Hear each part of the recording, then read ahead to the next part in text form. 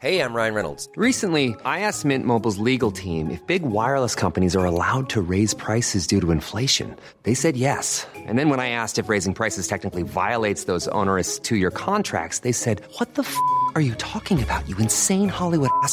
So to recap, we're cutting the price of Mint Unlimited from $30 a month to just $15 a month. Give it a try at mintmobile.com/switch. $45 up front for 3 months plus taxes and fees. Promo rate for new customers for limited time. Unlimited more than 40 gigabytes per month. Slows full terms at mintmobile.com.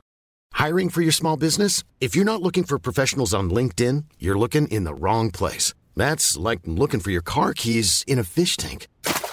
LinkedIn helps you hire professionals you can't find anywhere else, even those who aren't actively searching for a new job but might be open to the perfect role. In a given month, over 70% of LinkedIn users don't even visit other leading job sites. So start looking in the right place. With LinkedIn, you can hire professionals like a professional. Post your free job on linkedin.com/people today.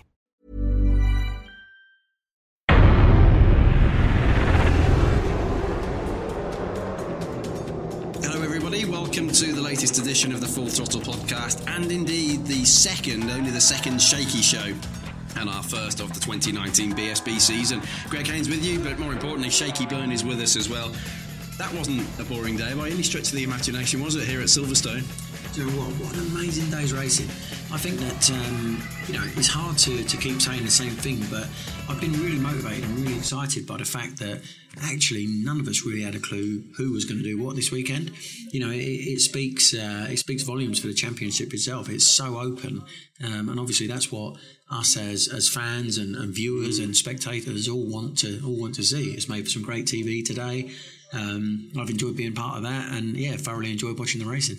You couldn't have scripted it better, could you, really? The way it's all been built up over the last few weeks, and then we had a surprise grid. We've got to start with race one, though, haven't we? What happened there between the two McCams Yamahas?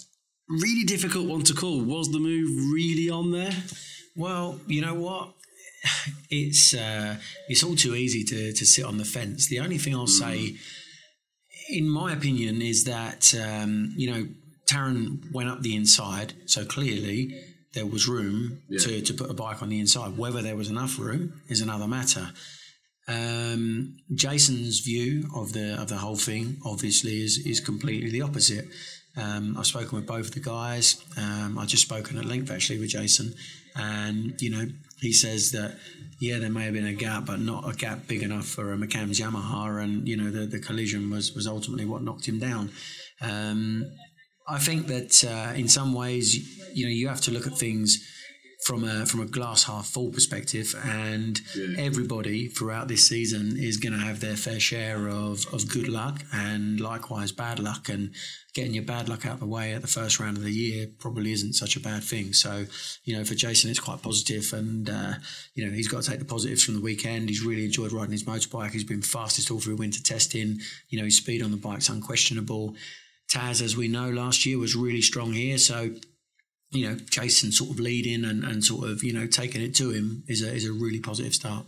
I've got to sort of put myself in the rider's position. You're the man who knows, 6-time champion. If you were Jason O'Halloran, would you have tried to close the door? And if you were Taz Mackenzie, would you have done what he did? I mean, there was a gap, to be fair, I guess. But it was a hard move. It was a hard move, but it was a hard move from a guy that's not won a BSB race or hadn't won a BSB race at that point in time. He couldn't have gone for a gap that wasn't there. That's my defence. The only thing I will say is what we get to see on the TV isn't what Stuart Higgs, the BSB race director, gets to see in the control room. So, perhaps having seen it from a few different angles, you'd have a much better or much more valid opinion on whether or not there was a gap or wasn't. I think that Jason had led for sort of 29.8 laps of the race and clearly wanted to take the victory. I actually said to him on the grid that I thought this was race win number 2 for him. Stop eating them jelly babies as well. And you were going to say so. We've got some jelly babies here, though. No, we did have it. We did have some jelly babies. You keep munching them whilst I'm talking. His answers are really nice and long, so it lets me do that. I said to Jason, use your head in this race and you got this. And, he looked dead serious. He looked dead focused. But it was odd for me today because I stood at the front of the grid, somewhere where I'd like to think I would be if I was riding, but looking in the wrong direction, But seeing the different riders, faces and the tension and the nerves that were going through all of them was like really odd, because I thought, blimey, that's normally me. It kind of struck home a little bit how hard it is to not actually be out there with them. But I said, use your head and you got this. And I think in Jason's defence, he did. He used his head and, he controlled the race at a pace that he was happy with. And yeah, it looked like he had it done. But, it's happened. It's done. I don't think, to be fair, I got the impression that no one was really surprised that a penalty was given, actually. Were you surprised? I can't say I was. Well, listen, if you put yourself in Stuart Higgs's shoes, right, if that manoeuvre had happened, 3 or 4 laps earlier, Taz would have got the long lap penalty, like Andrew Irwin got in race 2. So I think that Stuart's been completely fair in his defence, and, that he caused Jason to fall down, obviously unintentionally, but he caused him to fall down, and he would have been penalised anyway. It's just unfortunate that it happened on the last lap, pretty much the last corner, and that long lap penalty, or the time penalty incurred, meant that he lost the race win. Amazing for the TV, though, wasn't it? So, yeah, you can have a jelly baby now. Shakey's having a jelly baby while I go through the Twitter timeline just to see if anything's come through to Greg Haynes TV and to 67 Shakey as well. Someone's asking here, Tony Sports Media asking, can Shakey do a track walk for each race? Well, you never know. He's raced the tracks most recently with modern bikes. Most recently of all the Eurosport team, you've raced the tracks. Well, you have, that's true. I mean, I'm sure you're capable of walking around a circuit. Yeah, but I don't know if I get bad back if I walk too far. No, I'm joking. I like listening to Witt's features, and I did actually do an onboard lap yesterday, which was quite good fun. So maybe we'll do some track walks, but I don't want to be stepping on nobody's toes. I've come to be part of the team, not to take over the team. Here's one from Helen, Shakey. If you could choose any bike on the grid to be riding right now, what would it be and why? That's a good one, actually. I'm not sure. By default, would it be a V4 Ducati or not? I think there'd be a lot of desire there to, my signing with Paul for 2 years back in the end of 2016 was because I thought I'd get the V4. It's something that I would like to have been a part of. It's a big change for Ducati. The whole philosophy of riding a V4 now instead of a V twin, which they've been using for many years, is it's a completely new journey for them, and it would have been cool to be a part of that. But honestly, the bike that looked good to me today was the Yamaha. Both guys riding them really well. Obviously, we've seen them be strong here last year. Taz was real strong here last year. So I think it's going to take us a couple of rounds to figure out actually what the bike to be on is. But I also think at the same time, the Ducati's brand new. The new BMW is brand new. We're going to see those bikes develop pretty quickly, I would imagine, over the next few rounds and become a stronger package too. Funny thing is, though, you'd suggest that of all the teammates on the grid, I don't know what you think, of all the strong partnerships and the people least likely to have a collision and something like that happen, it is the McCams Yamaha guys, but what do we know? This is BSB, isn't it?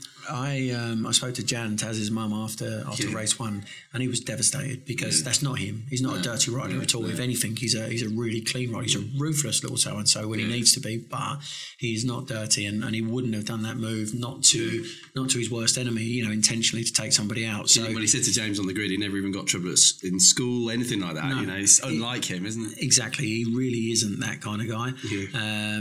So I'm actually genuinely really happy for him that he went out and cleanly won race 2, got out there, done what he needed to do, and sort of got that monkey off his back, if you like. So it was a great result for him. Now he's officially a BSB race winner. Yeah, great stuff. And he's done something Neil never did, which is win at Silverstone as well. Obviously a 3-time champion, 96, 97 and 98. Right, that's Yamaha then. Not a great day for you in Australia though, is it? I can't believe it. Jason O'Halloran and Josh Brooks, 2 title favourites, and they still are, but they're leaving round 1 with no points at all. What an amazing situation. I don't know where you come up with these stats. It's completely true, obviously, but it's been a difficult day for the Aussies. I mean, Ben Curry's not had the best of days either. Yeah. It's been a sort of tough adaptation, if you like, for him to the Superbike. Josh, genuinely for Josh, I feel quite bad, and I feel really unlucky for him because he looked yesterday morning in free practice 3 when I was watching. He looked really calm, really confident, really good on the bike. Looking at him was like, you know what? He looks smooth. There's no pumping. There's no spinning. He was riding the thing well, and looked like he could have some strong results this weekend. And I think even from the back of the grid, he was hoping for like a 5th in the first race. He was coming up, wasn't he? I was looking at the timing screen. One by one. Up, and when you think that his teammate was only one place in front of him, starting from the front row of the grid, it shows what a good job Josh had done. Yeah, shame for Josh Brooks. I guess it can't get any worse. He's on 0 points. Jason Halloran, another one. We know what happened in the first race. Then, do you reckon his engine blow might have had something to do with the fact he'd gone down, and then maybe it had taken something in, or I don't know? Is that possible? Well, I would have said that it isn't. But the reason I would have said it isn't is because obviously, after the race, they would have repaired the bike, they would have fired it up, they would have warmed it up before the race, it would have done the sighting lap, it would have done some warm-up laps, it would have done, however many laps of the race it had done before it had the problem. But obviously it's unquantifiable. You couldn't possibly say, oh, well, it fell over in race 1, so that's why it blew up in race 2. I have to say, it's an unfortunate thing for Jason. It's very unfortunate, and I'd also have to say that I know from speaking to the Yamaha team that reliability was one of the things that they wanted to try and get on top of, because they had a few problems at the end of last season with reliability, and obviously it's a challenge for this championship. You're going to need to be right near the sharp end every weekend. We've been talking about showdown predictions, haven't we? Who would have predicted that it was going to be Mackenzie, Elliott tied for the lead, Bridewell, Buchan, Mossey, Stapleford, 1, 2, 3, 4, 5, 6 at the end of round 1. I mean, well, it's absolutely superb. It's not going to stay that way. Obviously, we've got Suzuki and Yamaha tying for the Manufacturers' Championship lead. I'm trying to think who else isn't in there who we would have thought would be in there. There's no sign of Brooks. Bradley Ray's had a difficult weekend, hasn't he? It seems as though his head's not in the right place at the moment. I feel a bit sorry for Brad. Bradley's a guy that when things go his way, he's incredibly fast. I mean, this time last year, he just won the first 2 races. Now I'm just looking, he's got 6 points, Shaky. Yeah, well, it could well have been completely the opposite, but I spoke very briefly with Steve Hickin, who's Bradley's crew chief and the team manager of the Hawk team, and he told me that Bradley had a big crash on Friday morning on the front. And sometimes when they find themselves in that situation, it's hard for him to recover from. Yeah. Any rider will tell you that you can recover or you can control a slide from the rear to a degree. You can spin the thing up or do whatever, and it's almost like when you've done your hard braking and when you've pitched a bike on the side, when you've let go of the brake and you've balanced the bike back on the throttle again, once you're at that point, you're safe. But from the point you put the brakes on to the point when you release the brake and get back on the gas, you're kind of in the lap of the gods and the feel that you do have. So when you have an incident and you do lose the front, it's really hard to then put your faith back into pushing 110% again. You have to build yourself back up slowly. So you sort of cranked over and you're releasing, you're applying the throttle and releasing the brake all at the same time? Is that how it works? It's always the brake that's released first, and then you'll go to like a neutral throttle, and then you'll balance the bike on the throttle to continue the bike turning, and then you'll pick up the gas to drive the thing out. But I didn't see Bradley's crash because, hands up, I wasn't here early enough to see the session. But traditionally, when he's had a front end crash, it does take him a little bit of time to recover from it. But I think that's because he's so strong on the front. Generally, it's one of his real big qualities that sometimes it kind of knocks the wind out of his sails a little bit when he does lose that feeling. It's exactly what you said, actually, isn't it? When we did the first show a couple of weeks ago, you said they've got to be consistent through the season. I remember you saying a bad weekend needs to be a couple of 5th places, and people are losing big points, aren't they? Let's talk about the OMG team, though. I mean, who would have predicted we were going to come out of Silverstone with Josh Elliott leading the championship? Yes, he's sharing it, but he's leading it. What an amazing weekend he's had. The whole team, Luke Mossey as well. It's only their second team. They're by far the biggest team in the paddock. They've won a race. What a brilliant weekend. I can't tell you how happy I am for that team. Yeah, me too. Bearing in mind it was built last year for Gino Rea. They had a really strong showing in one free practice at Assen last year with Gino. And the rest of the year, I think they'll be more than happy to acknowledge was very difficult for them. Yeah. So when Luke Mossey agreed to go to the team, I know he's really, really close with Ray Stringer, who's the team technical director, and he'd worked with Luke in Kawasaki before. But I sort of looked at it and thought, well, it's a bold old move. The Suzuki's relatively new. The team's relatively new. Luke's been in the team that's just won the championship. Is that a good move? But clearly it is. They must be a pretty switched on team, because not only are they going away from here joint championship leaders, but they seem to have got Luke's mojo back as well, and he's happy riding his bike. You got Billy McConnell, a season. I won't say veteran because he's not old enough to be a veteran, but a seasoned vet in like Superstock 1000 class. He said to me he's really happy in the team. It's a really nice environment to be in, and riders thrive off of happiness. You put a load of pressure or unnecessary bad feeling or doubt in a rider's mind, it's hard to recover from. So much of this game is mental and mental strength that people just think, oh, well, get on it and twist the throttle harder or twist it earlier or do whatever. It doesn't work like that. You need a good environment around you, and clearly the OMG Suzuki team is a good environment. How difficult is that though, Shane, to come into a new championship like that? Set up a team. There's obviously 3 investors, isn't it? The O, the M and the G.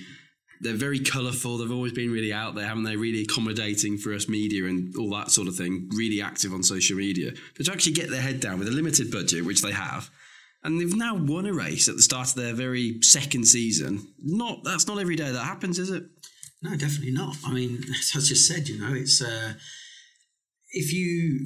I'm not a betting man, and yeah, the odds were good on Josh before the start of the first race, but there were people, and please don't think this is this is no kind of bad thing against OMG, but there were people on the grid that you would have chosen to put your money on all day long before you might have chosen Josh Elliott. In fact, you know what? This is no disrespect to Josh Elliott, but you would have probably said, oh, Luke Mossey could do a good job here. But would you have considered Josh? Just moved up from Superstock 1000, first go back on a superbike again. Would you have said, oh, Josh Elliott's going to come away from here championship leader? Blimey, if you'd have put some money on that, you would have done really well. But as I say, that's BSB at the moment. That's no disrespect meant to Luke Mossey, to Josh Elliott, or to the OMG team. It's the uncertainty that we face when someone says to us, well, what's going to happen? Who's going to win this weekend? Nobody really had an idea. I mean, looking at the sheets, looking at the sectors, looking at bike speeds, having watched the 2 races now and seen the strengths and weaknesses of some of the bikes, it's still really difficult to say, right, okay, such and such is going to go to Alton Park and win now. Yeah. But we had like 10, 11, 12 riders you may have picked as a possible winner. He wasn't even one of those, was he? Do you know what? I feel real bad for saying it now, but I'm so proud of him for what he has achieved, No, I don't blame you. I'm just looking at his stats now as you've been talking. His previous best finish was a 10th place, and that was in Brands Hatch last year. He actually said, didn't he, coming into this weekend, he would have been really happy if he walked away with a 10th. Really? And now he's walked away with a Stetson and the championship lead. Unbelievable. Reigning champions, the JG Speedfit, the Quattroplant team as they're known this year, they've had a bit of a nightmare, haven't they? I saw Pete Exton earlier on, he said we're not expecting a particularly successful weekend, which was very honest of him, very realistic. Glenn Irwin, Ben Curry, both eliminated though today in a first lap incident, 2 separate incidents, but both out in the first few seconds of the race this afternoon. Didn't really go according to plan, did it there? No, and do you know what? I think that I may have touched on this before.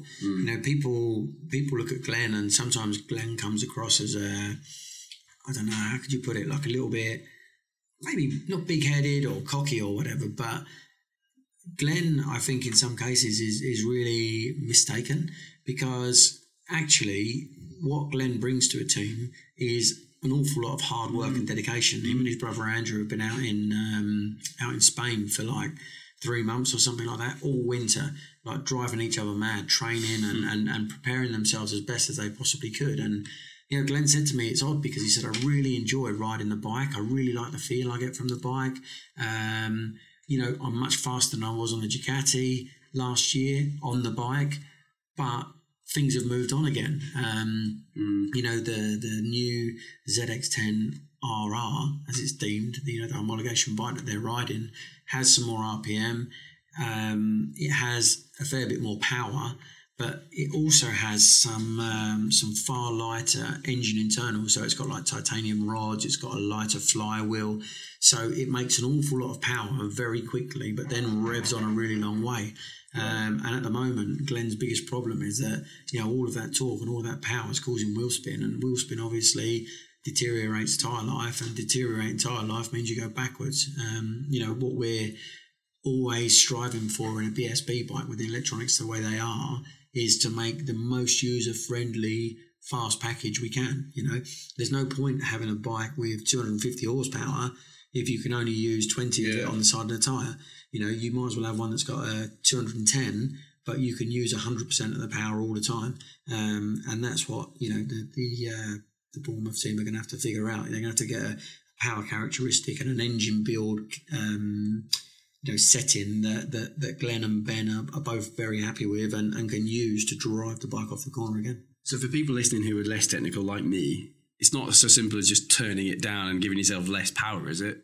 What can you actually do now? Is there any way of taking that away, or have they got to, obviously you've just started explaining it, sort of harness, is that a good way of saying it, the power you've already got? Yeah, I mean, when we did the work that we did with the Ducati, when we moved there in 2016, I told Giovanni, I want 100% of everything that the bike's got in my hand, and then I want to figure out, a mapping. I never want power taken away, because in my opinion, if you take power away from your bike, you're going to get 3/4 of the way through the year having road like that.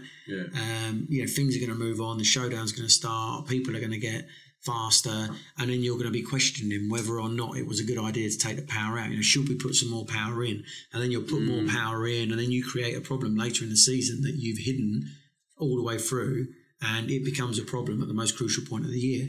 So I wanted to work very, very hard from the word go with the V2 to make sure that I had the most rideable of V2s possible, and wouldn't have to contemplate going back to change anything later on in the season. Right. Now, Glenn, on the other hand, his side of the garage, they did go with power reduction maps. Did try to make the thing nice and easy to ride for him, but I think he found himself on numerous occasions, perhaps, just lacking a little bit, perhaps in, third gear out of one corner. And then you think to yourself, did we do the right thing taking the power out? You put the power back in, and all of a sudden the bike gets hard work to ride because the chassis setting you have, isn't used to that kind of torque or that kind of power in that particular area. So does that knock your confidence then as well, because you're not sure what's going to happen? Yeah, exactly. Then you're in a situation where you're thinking, right, do we, don't we? Yeah. He's putting the power back in, going to destroy the tyre. Well, they won't know. But we did, if you know what I mean. And I don't mean to sound like a smart ass, for want of a better word, because that's not what I'm trying to do. But what I'm trying to say is, there's different ways of building engines. The Kawasaki now has an additional 600 RPM. So what I'd be looking to do if I were, I believe Frank Raffle does their engines, and Frank's a great engine builder. I'd be saying, look, make it a little bit flatter in the middle, and shove some of that top end power right at the top, so that we can drive the thing off the corner a little bit better without so much torque, but then use the power that we've got with the extra RPM to blast the thing down the straight, rather than having something that's just so strong the minute you touch the throttle right the way through to the red line. Well, as we said, then they both got eliminated in that first lap incident in the first race. Ben Curry and Glenn Irwin, that is. Second race results, I'm just reminding myself now, it's difficult to remember. It was 11th for Glenn Irwin and 13th for Ben Curry in the afternoon's race. I spoke to Glenn on the grid before the start of race 2, and they weren't entirely sure that some of the damage that was done to his bike in the crash from the first race had been completely rectified. And Glenn did take a big bang on the head, so I don't think he wasn't knocked out, didn't have concussion. He was fine. He was all cool, but I don't think we've seen from Glenn Irwin what we will see from Glenn Irwin as the season progresses. I agree with you. They're definitely going to be back, aren't they? And the only way is up now. They would have learned a lot this weekend, no doubt about it. I could tell that from what Pete Extens was saying earlier as well. Honda, I was just going to say, Xavi Forés, he's there or thereabouts. He will get better. It must be so difficult coming into this championship. The shortest track pretty much, well, Knock Hill as well, but one of the shortest tracks on the calendar. The Paxo bunch, he's had a couple of incidents at Brooklands, hasn't he? A rear end vibration, he was telling me. He's there or thereabouts, but I was expecting a little bit more this weekend. Yeah, I think it's hard to be too hard on him. He is a very smart guy. Yeah. He's a very fast rider. I rate him quite highly, and let's not forget there were more than sort of 2 or 3 occasions last year when he actually finished in front of both of the Aruba factory Ducatis. Chav is a smart guy, and he knows it's a long season. He will have done his homework. He'll understand the showdown format, and he'll want to come good as the season progresses. I dare say that none of us line up on the grid to lose a race for sure, and he would have wanted to win 2 races. However, he would have wanted to walk away from round 1, having raced everyone, seen all the guys on the track. He'll go to Alton Park now, I believe. They got a 1 or 2 day test on Thursday, I believe. Is that this Thursday? Is it this week? Yeah. That'll be his chance to get out and to learn the track, which is going to take some learning because Alton Park's a tricky, real tricky track. There's a lot of undulation. There's a lot of cambers. There's a lot of crests. There's a lot of blind. Over the top of Clay Hill, for instance, it takes some figuring out. Well, that's going to be so different to places like Qatar and where he's been racing recently in World Superbike. Precisely, and I think that he's just taken a very methodical approach and will come on better and better as the season goes on. I spoke with Harvey Beltran actually this morning at length about him, and he said he couldn't be happier because Xavi's come in, he's got no preconceptions of what this 4-cylinder should do. He's got no preconception of what a BSB bike should do. He's just riding it, getting to a point when something becomes a problem, addressing that problem, going faster, and then waiting for the next problem to come up, whatever lap time that arrives at, and then fixing that and just progressing as the weekends go on. Obviously, there'll be a few tracks this year that we'll go back to twice. Yeah, that's true. And as I said, I think we'll see him get stronger. Yeah, I still think we'll see him in the showdown. I've said that before, so I'm going to have to stick with it. Another person I think we'll see in the showdown, although he's had a difficult start this afternoon to the season, but a good first podium in the first one, Scott Redding.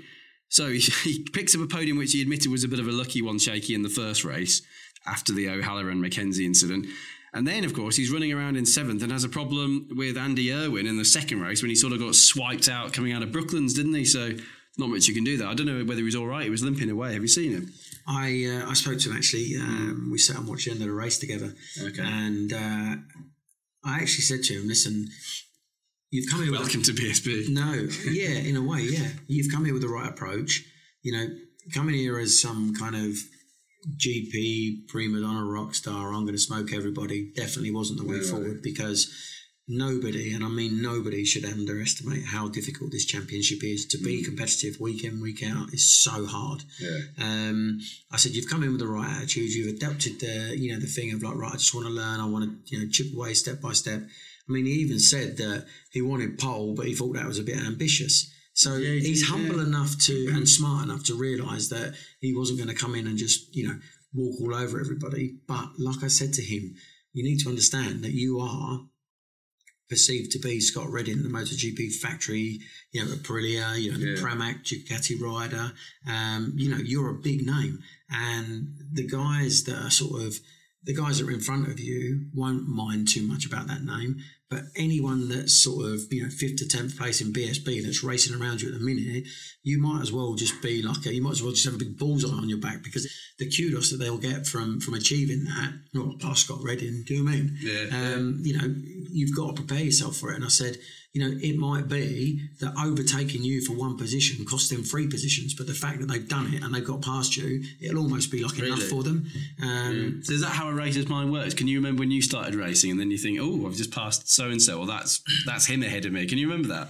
Yeah, for sure. Yeah, I remember, one of the funniest things for me actually was at Silverstone. It was one of my first World Superbike events in 2002. And I rode out of my pit garage and was riding along the thing to start the session. And next to me was Ben Bostrom and Noriyuki Haga. And I was almost like, oh my God, what am I doing out here with these two, Nori I think he was on the factory Aprilia, and, Ben was on whatever he was on, the L&M, factory Ducati. And I was like, oh, that's Nori Haga and Ben Bostrom. This is so cool, But yeah, for sure, there's going to be a million riders in BSB that are going to look at Scott and think, past Scott Redding, didn't know he's a MotoGP rider. Yeah. No, well, he's obviously got the tiger on his back. It's amazing, though, you can be on a podium in one race and still come out of the championship 8th. Just shows you what non-finishers do, doesn't it?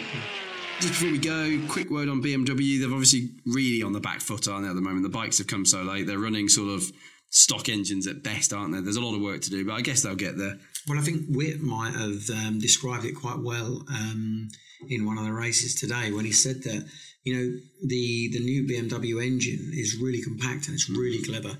So it's got some dual kind of stage cam thing in it or something. Shift cam or cam shift, yeah. Which enables the engine to have a load of low down power, nice, smooth, tractable, drivable power. But then when the RPM increases, as the bike gets onto the straight, it goes onto the other cam, which obviously produces all the top end power. But clever. With BSB technical regulations the way they are, every bike in BSB has to use the Motec Control ECU, and the Motec Control ECU doesn't have the functionality to work that shift cam. So you could argue that if you raced a bog standard brand spanking new BMW S1000RR, your bike would actually be better than the Tyco and the Smiths engine wise anyway, full on superbikes.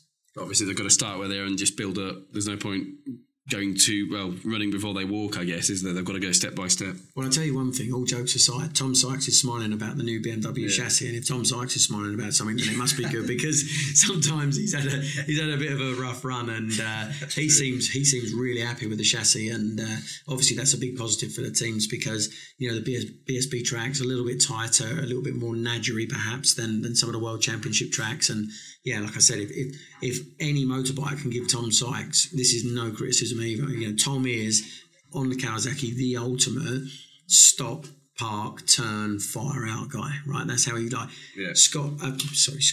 Sykes makes every corner a V, or he did on the Kawasaki.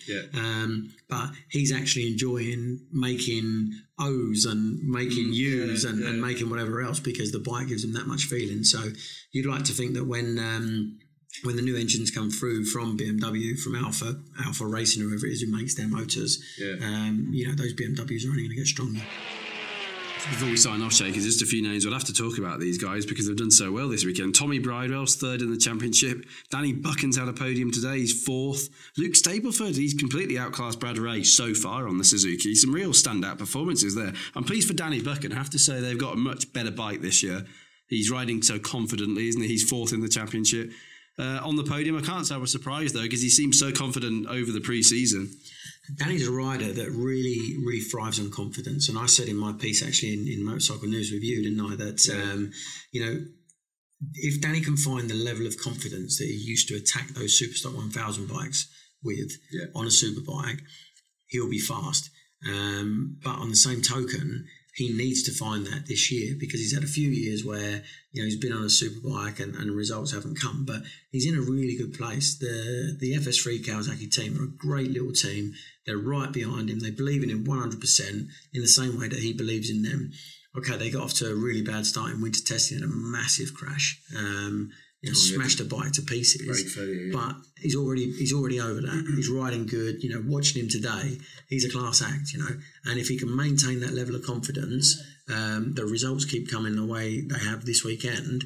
I'm sure we're going to see a strong fight from Danny for a showdown place. And where did Dan Linfoot end up? He ended up 9th in the end. He got shuffled back a bit, but he was right. I mean, look at that. He was down. I forgot he was in 9th place, but he was leading. What a ride for him as well early on. He done a great job. I mean, you wouldn't have envisaged saying, "Oh, look, it's Dan Linfoot, Dan Linfoot from Josh Elliott and Taz or whatever." But Bridewell as well. And Bridewell. There's been a lot of expectation, a lot of uncertainty, and a lot of like, wow, did that really just happen this weekend? Yeah. But as I said at the top of the show yesterday, the great thing about this weekend is nobody really knows. We need 2 or 3 rounds at the moment to figure out who's going to do what. We're going to see progress for sure from BMW. We're going to see progress for sure from Ducati. The guys on the bikes that are more established, the Yamahas, for instance, maybe even the Suzukis now, the Hondas, they're not going to be making the steps forward, or you wouldn't think they'd be making the steps forward that perhaps the likes of BMW and Ducati will. So, yeah, they need to hit the ground running and try and get some points in the bank and, see how their season progresses. Thanks very much. It's been a really good weekend here at Silverstone. We'll be back with the Full Throttle podcast next week, and then we're off to Watson Park, aren't we? So I'll see you there. Look forward to it, mate. Thanks, Shaky. See you soon. Cheers.